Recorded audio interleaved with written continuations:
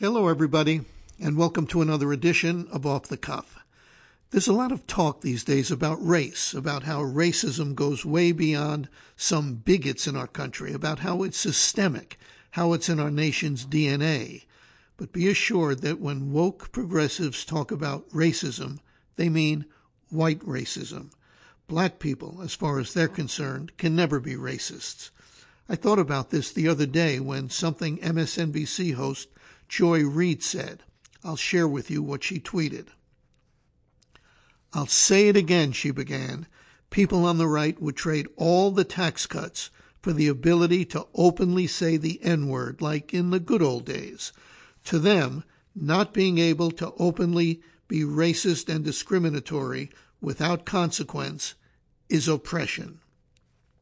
So let's be clear about what she's saying.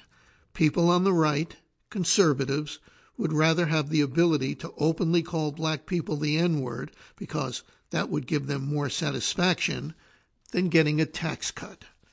How she knows this is a mystery, but maybe she just knows it because she's a progressive black woman who went to Harvard and has concluded that conservatives, by their very nature, are racists. A lot of white progressives think the same thing, we should point out. Black progressives don't have a monopoly on hating white conservatives.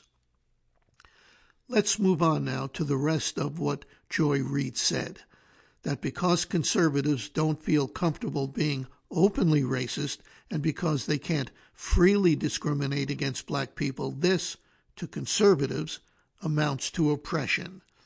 Imagine if a white conservative made sweeping, nasty, bigoted generalizations about black people. He or she rightly would be called a racist.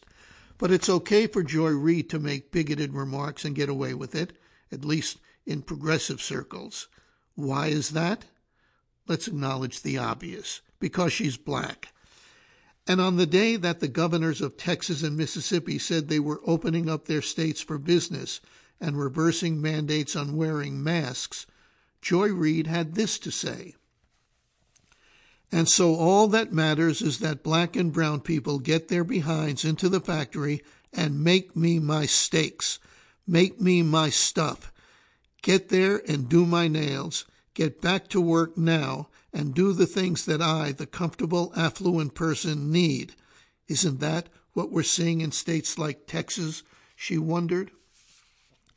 You see, according to Reid, the governors of Texas and Mississippi opened up their states for one reason, so that black and brown people can make steaks for rich white people. I don't want Reid canceled. I don't want her to lose her job. Stupidity should not be a capital offense.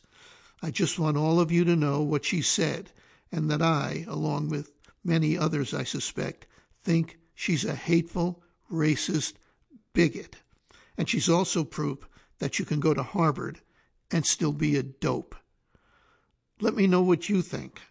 And that's it for this edition of Off the Cuff. Until next time, I'm Bernie Goldberg.